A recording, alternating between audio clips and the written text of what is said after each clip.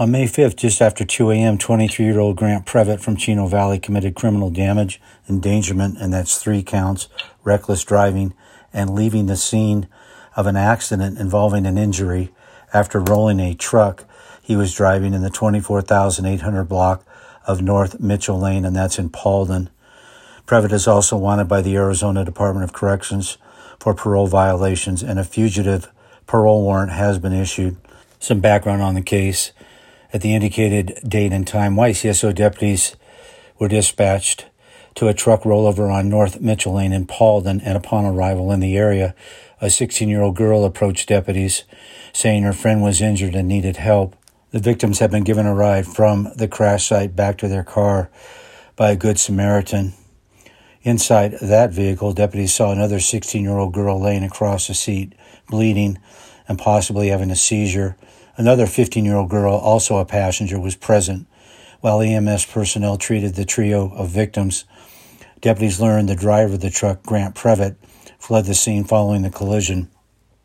The victims indicated that earlier they met at a house in Paulden and got into the truck driven by Previtt with another male adult passenger. Previtt drove the truck in an erratic fashion, fishtailing, etc., when the truck slid sideways and rolled. The teen who sustained serious injuries was not wearing a seatbelt. After the collision, Previtt kicked out the windshield and told them he was a felon and needed to run. A Good Samaritan saw the wreck and stopped to give aid and drove them back to their car as they were intending to go to the hospital. That is the time deputies and fire personnel arrived.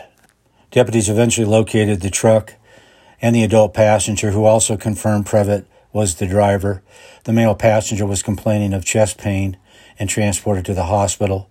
Deputies contacted the injured teen at the hospital, and she was in stable condition at that time. If anyone has information on Previtt's whereabouts, please call Yavapai Silent Witness at 1-800-932-3232. Tips may be submitted online at yavapaisw.com. There is a $350 cash reward offered if the tip leads to an arrest. Those with information may also contact YCSO Detective Darren Franklin at his office, which is 928-777-7272.